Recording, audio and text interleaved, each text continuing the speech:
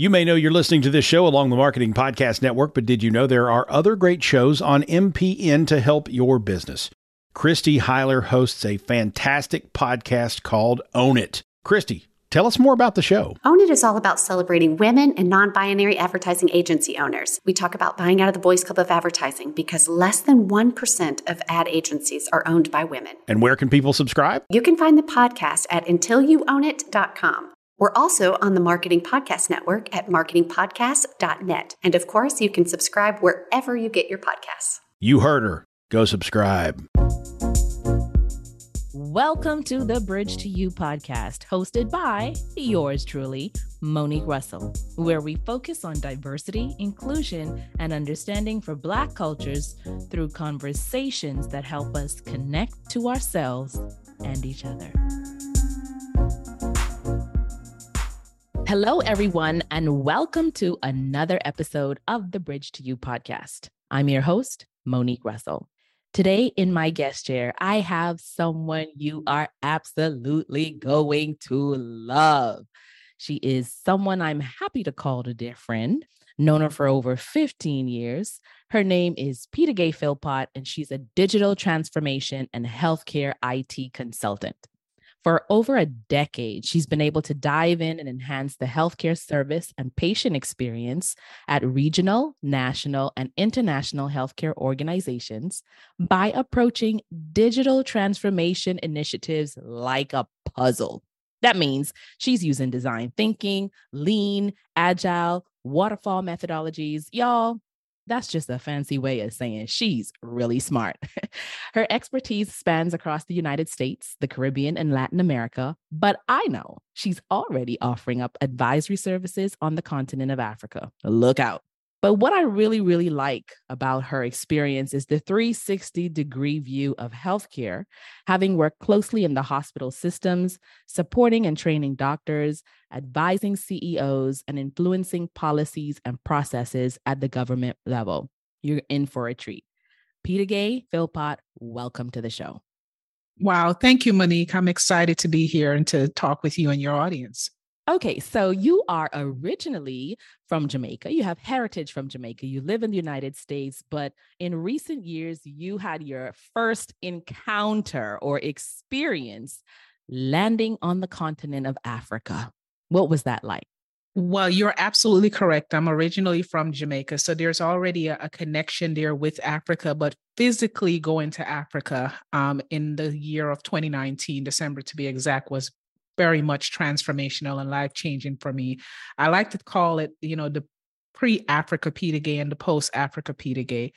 It was amazing just touching down and just realizing how vast the continent is, or even the country that I visited, which was Nigeria. It was just quite an amazing view to just see the magnitude of how large the country was, how many people were there. And then, one of the things I would often say is, this is a lot of people of color. But then I realized, wait a minute, I'm in Africa. So Africa is the place where there are many people of color, people who are Black.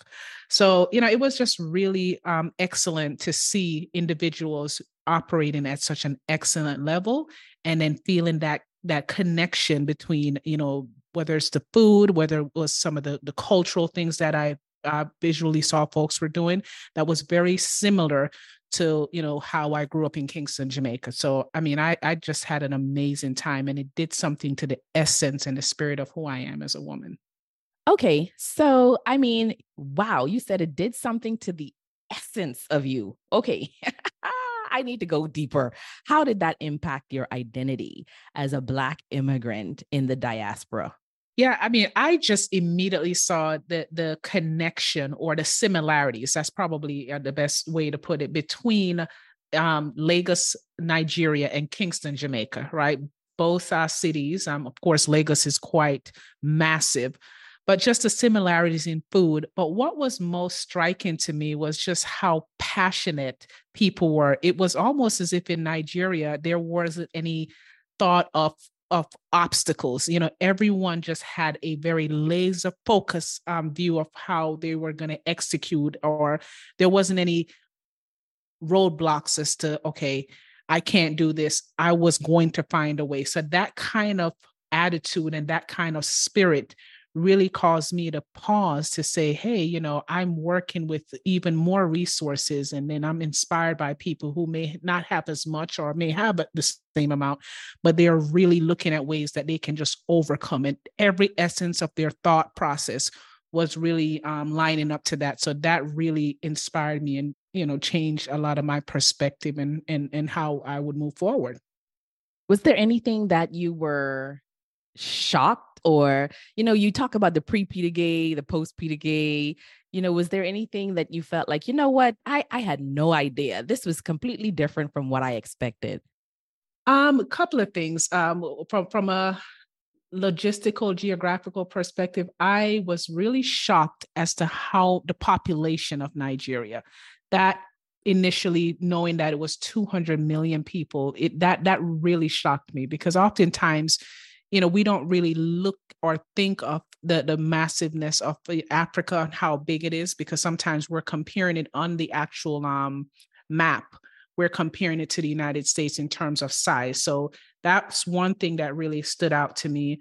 The other thing I noticed, there was a lot of people, younger people, and I noticed how passionate they were. And everyone strived to be at the top of their field, right? So there was no such thing as, I wanted to be a junior. I wanted to be a senior. I wanted to be the managing director. That was a common theme amongst most conversation, getting to the highest level of whatever field it was. So that was not necessarily shocking, but that was refreshing. And that was just really, awesome to see and feel and hear how passionate they were to just make it to the top in excellence. Nigeria. We're bigging up Nigeria on the Bridge to You podcast, because here's the thing. So many people would not recommend Nigeria as the first country you go to visit when you go to Africa. In fact, I've had some people ask me recently, where should they go? And they have never, ever been to the continent, only some travel to the Caribbean. But they actually were born and raised here in the United States. And I said, South Africa.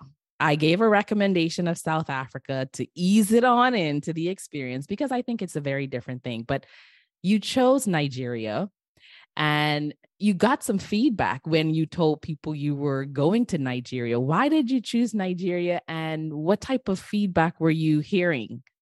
Well, first of all, I did get some feedback, some of which were not very positive. There was different individuals that would say, well, there's the danger element, and some of the stereotypes also that we hear about Nigeria and certain parts of Africa. So there was a lot of that. But I had relationships with a lot of friendships, I should say, with a lot of Nigerians. So I knew them beyond the stereotypes, right? I mean, I have a good relationship with you. I know your family. I know different folks that were from Nigeria. So there was already a connection, and there's an unsaid connection, in my opinion, with Nigerians and Jamaicans around just the passion and the level of excellence that we kind of strive towards. So when I'm in school, in college, a lot of my friends were Nigerians. I went to church with folks from Nigeria and Ghana. So I was able to quickly overcome a lot of the stereotypes or a lot of the suggestions that people were suggesting to me, because I had already lived amongst and socialized and had great relationships. So I didn't look at them through the lens that what was being offered to me in terms of negative comments. And then, one of the other things too, that could be said of people from Kingston, Jamaica. I've had those stereotypes where when I tell people I grew up in Kingston in the inner city, they're like, oh, really? You don't look like somebody that grew up in Kingston. I've had that too. So, it was easier for me to sort of table those stereotypes. And, as with anywhere you go, there's a level of caution that you ought to exercise, right? If you're in Kingston or if you're in, Dubai or wherever, there are some things that you would do, or even here in the United States, that you want to caution in different places that you may want to, caution and exercise, some good judgments while you're there. So taking that into consideration, I was able to just nicely and politely table their concerns and just move forward with this trip. Wow. Okay. Nicely, politely table the stereotypes because you had firsthand experience with people and you were able to dismiss or put aside and dismantle any of the existing stereotypes that the outside world, the media, limited knowledge people, you were able to put that to the side because you have firsthand experience with the humanity of people from that country. I think that is a powerful, powerful insight for everybody listening to this show, especially when it comes to diversity and unity among Black cultures. So now you talked about this nice and polite approach, and I want to dive a little bit more into your experience as a digital transformation and healthcare IT consultant. You have experience doing so many different projects and leading initiatives, you know, in different countries. And what you just shared from a personal story, I think connects very well to what you do in your day-to-day professional experience. How do you think your background has influenced your approach, especially when you're navigating cultural nuances and complexities, advising different governments and countries? Yeah, I think because I grew up outside the United States in my earlier years, that has given me a different perspective to how I approach the different countries or cultures that I work with. I understand that culture is very important, and a lot of deals sometimes are either lost or tabled because individuals don't understand the culture in which they're going to work within. So for me, having that understanding or even seeking out to do the research and not just superficial research, just really diving in, eating the foods, understanding the people, what makes them happy, what is the communication in that particular culture like, and really participating or being an active participant in the culture to get that full immersive understanding. That's one of the things I look to do before I even try to get in where I'm doing any type of transformation work, because that's where a lot of the work is in cultural context understanding. So for me, it's easier for me to do because I grew up in a different culture and I've lived in the United States most of my life. But my earlier years, I understood sometimes being the minority. And I understood also sometimes when your culture is not looked up as being the more polished one. So I have all of those sentiments and understanding, and I know how to navigate and work with people from different cultures. And then I also know how to ask the questions that showcase that I may not know everything, but I'm here to learn and I'm here to align with you. And I think when you have that level of transparency on the front end, because sometimes we'll get some things wrong or right, within a particular culture, but when you show an inquisitiveness of learning and seeking to understand, people will receive you well, even if you make a misstep in some of the cultural conversation or context. Okay, so that has my brain going in like 50,000 different places because I want to jump into when you talk about knowing how to ask the questions. I want to also ask you around, where you see most people getting stuck. But before we even go there, for the listeners, what do you do?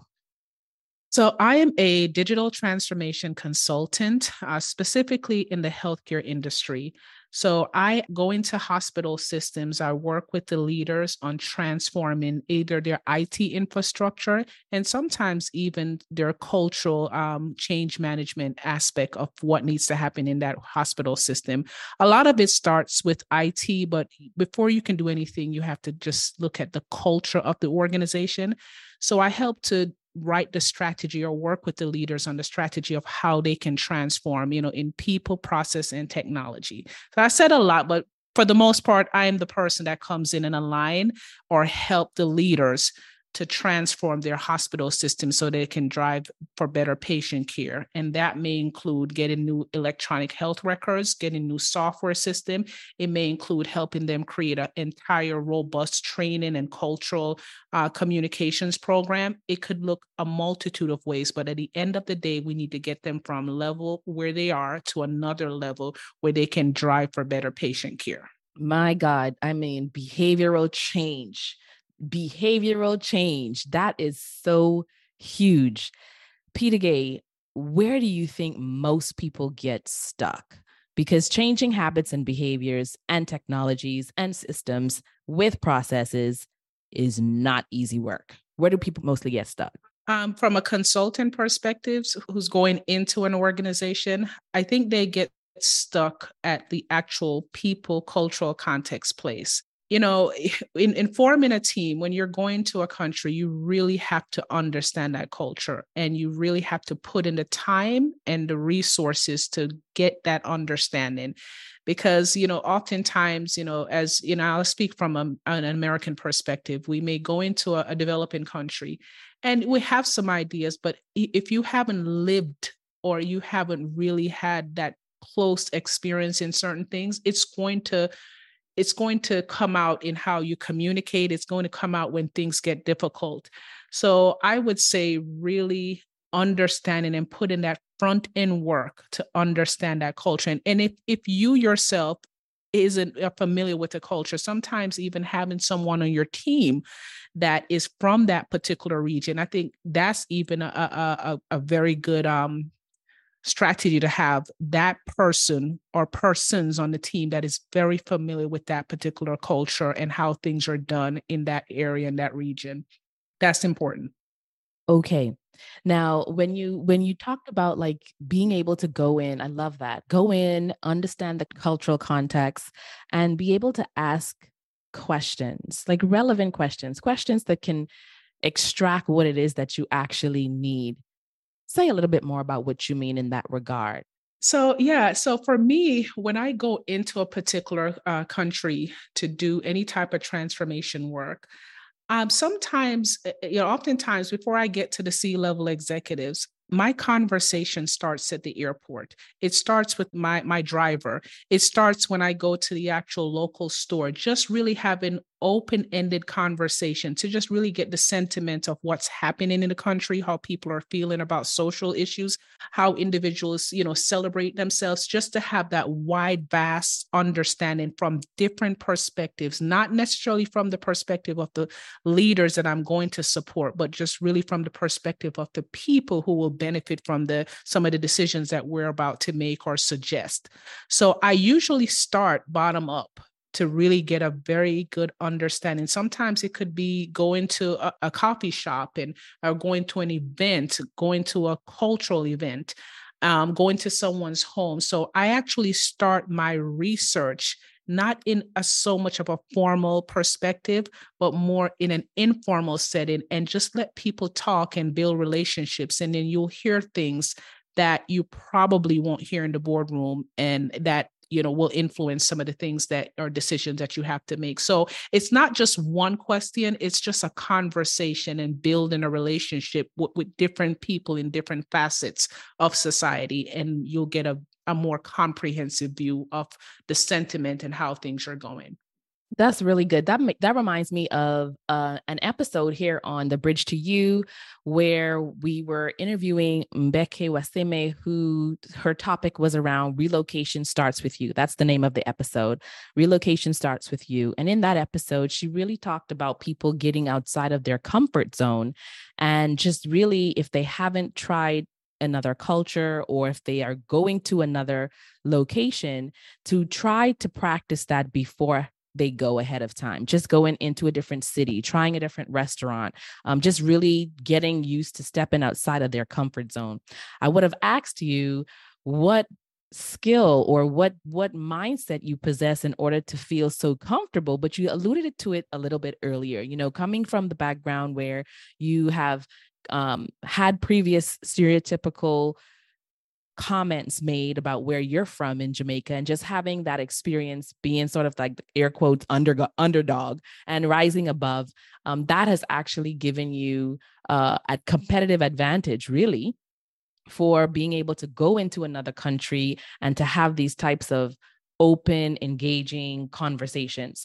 I want to just move now into a little bit more about the digital transformation, and specifically because you have this experience in Latin America, you have this experience in the Caribbean, a lot of your technical expertise you've delivered in the United States. And I want to really get into the technologies that you see or trends that you see as most promising for addressing health disparities. I grew up in the beautiful islands of the Bahamas, and I will tell you, just like many other countries in the Caribbean and around the world in Africa, when it comes to healthcare, there's the place that everybody goes and the place that everybody doesn't want to go. And there's a lot of issues when it comes to healthcare in developing countries, resources, challenges around just the whole human resource aspect, technology, etc. With that in mind, like, what possibilities do you see, and what type of technologies can help us have a better healthcare experience? Yeah, absolutely. So before we even get to the actual new technologies, I think what I've seen across the board is just a lot of infrastructure challenges. So addressing those infrastructure challenges, and when I say that, I mean internet connectivity, making sure that there's adequate bandwidth and backup systems for the infrastructure that currently exists, securing the data. So there's an infrastructure challenge, and then there's also a resource challenge, because as you know, with the Caribbean and even some parts of Africa, there's the migration challenge, right, of the brain drain. So those two things that are in play, I think, is what kind of feeds to some of the lack of access, or the lack of thereof in some of the healthcare systems that is in those regions. And we have some of the same challenges here in the United States. It may be more from a bandwidth perspective. So that's one thing. So I always look at how to, help to alleviate those problems first, because then you have to build the other technologies on top of the proper infrastructure. The other thing that, I see that sometimes is often overlooked is the knowledge skill, right? The workforce and the upskilling that needs to happen in those particular countries, because as a direct result of the migration, there is also, a lot of skill set that needs to be just, lifted up or infused into the health system. And when I say skill set, I'm not only talking about hard skills, even skills around customer service, skills around protecting data, email security and cybersecurity skills. And it could be at a foundational level. So those are some of the things that, has to be addressed in order to really bring some additional mainstream, innovative technologies that we're thinking here. But one thing I call out to some of the clients that I've worked with in systems in developing countries is the concept of leapfrogging, right? So when I lived in Jamaica as a kid, we didn't have a home phone. And I wanted to kind of frame this example up so that, folks understand what I mean here. We did not have a home phone. We had to use pay phones. So this was, back in the day. I'm talking about, back in the 90s, early 90s and so forth. But after I left Jamaica and I came back, some years later, everyone had like 2 cell phones. So when I lived there, a cell phone was a thing that we saw on TV, right? On the TV, we no one had a cell phone that I knew of. And I left Jamaica in 1996. So coming back some years later, and, even the street vendor, and the politicians, everyone had at least 2 cell phones. So what I realized was that the cell phone and the technology companies, they literally started to build more cell phone towers. And so they leapfrog over the concept of having home phones into this other mobile technology where, a lot of things are being done on the mobile phones and mobile apps and so forth.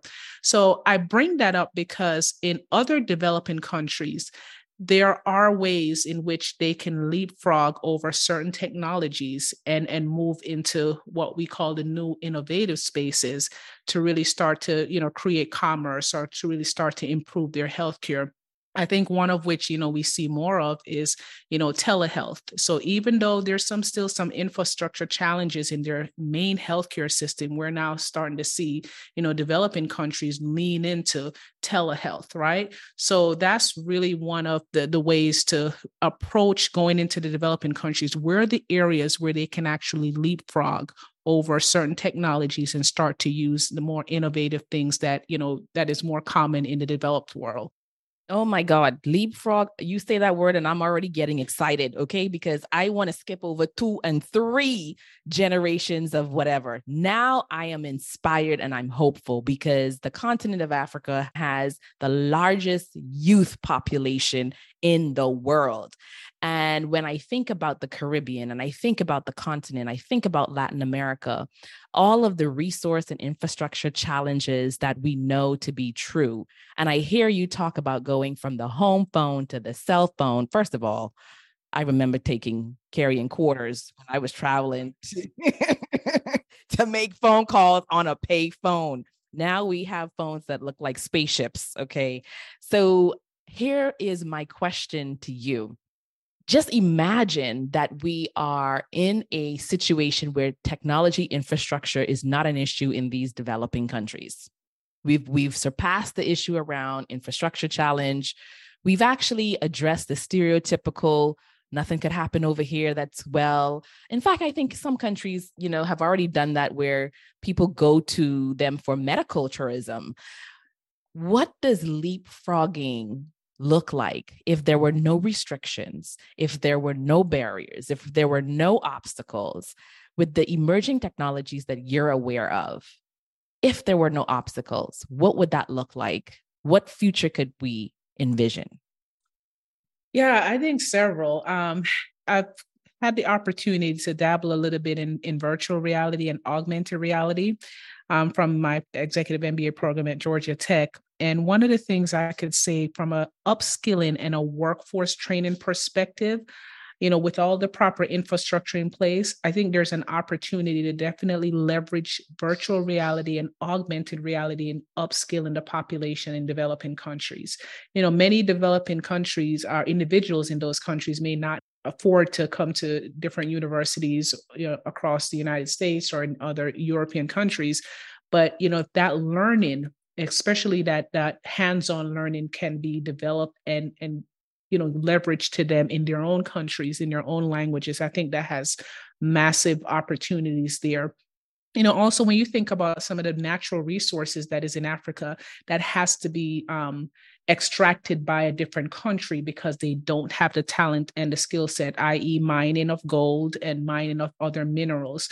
Virtual reality and augmented reality, I see where that could be leveraged to properly train individuals in a very safe way to actually learn these skills so that they're able to extract and do this type of mining and this type of work in their own countries. From a healthcare perspective, we do know that doctors do leave and nurses do leave some of these developing countries. Being able to quickly upskill and have a sense of a practice area, that's another way in which those two technologies could be leveraged. The other one that I think of, we all hear the buzzword around artificial intelligence, and I definitely see where that could assist the clinicians and doctors in developing countries to really quickly identify diseases and things that are affecting their own countries, right? So that could be leveraged in diagnosis, in medical information that needs to be quickly extracted. So that is definitely in play.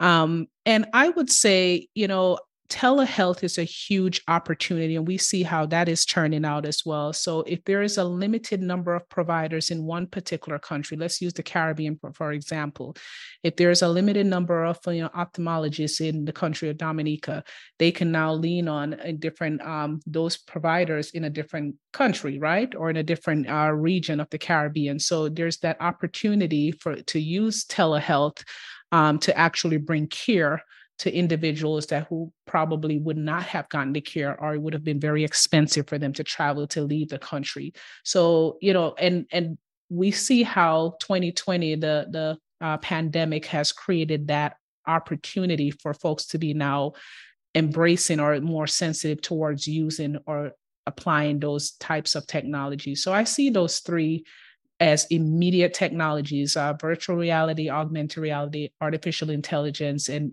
the telehealth model that could be leveraged in bringing healthcare or any other industry in those developing countries to a higher level of standard. Oh my God. Okay, y'all, I already told y'all she was smart. I already told, you're so smart.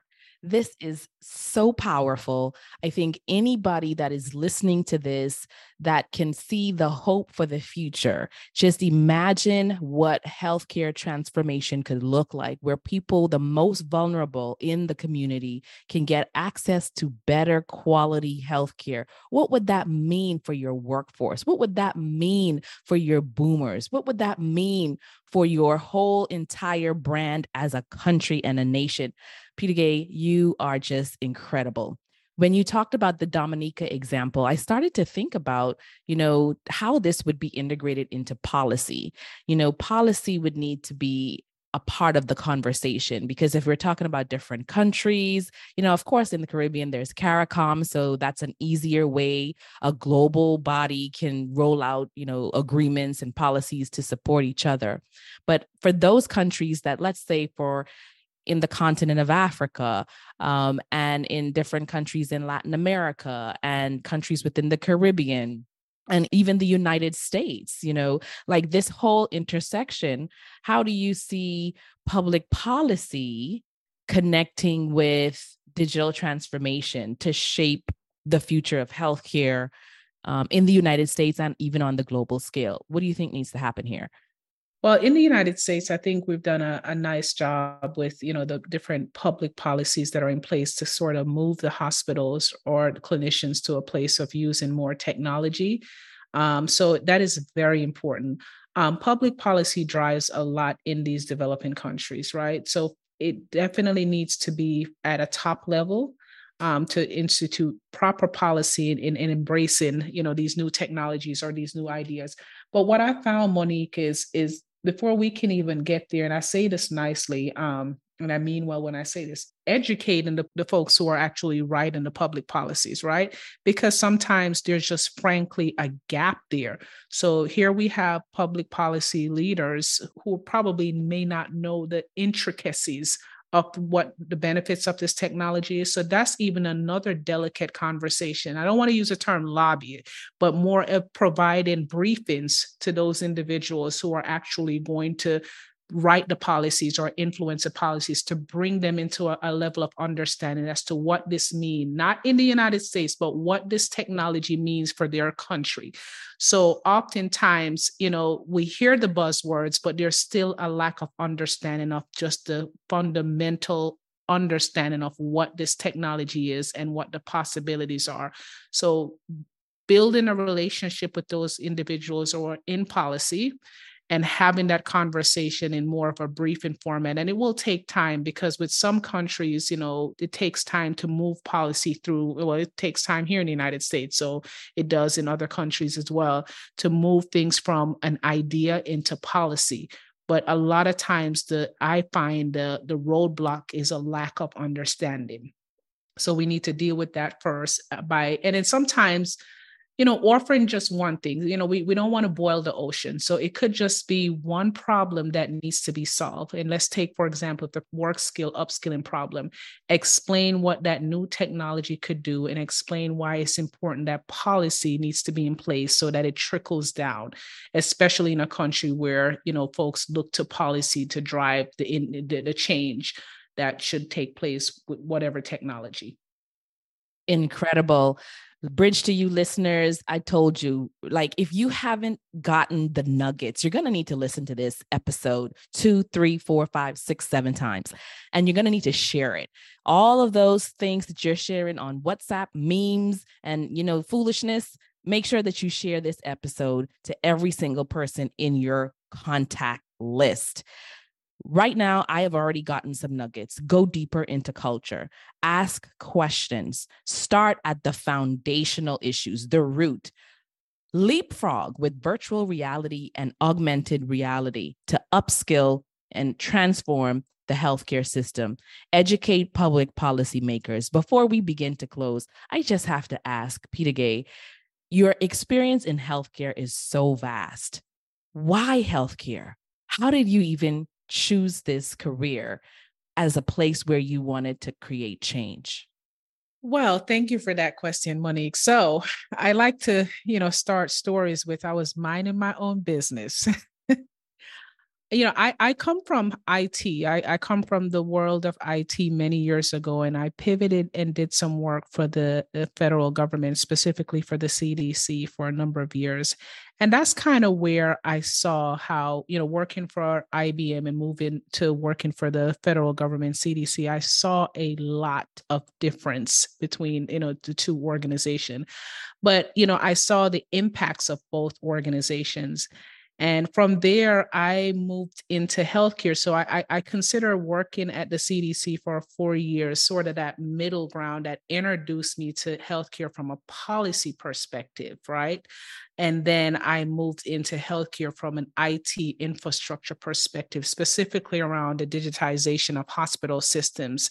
And then I just immediately developed a love because that particular role or that period of my life involved a lot of training, involves a lot of project management and so forth. And I could immediately see the impacts when a hospital system was digitized.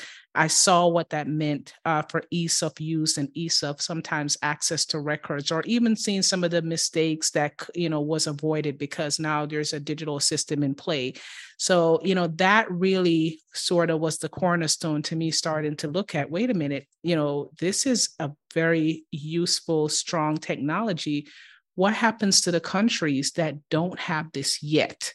So I knew there was an ocean of developing countries that would need this type of technology, this type of rollout, this type of roadmap to really, push for better healthcare or even get better access to healthcare.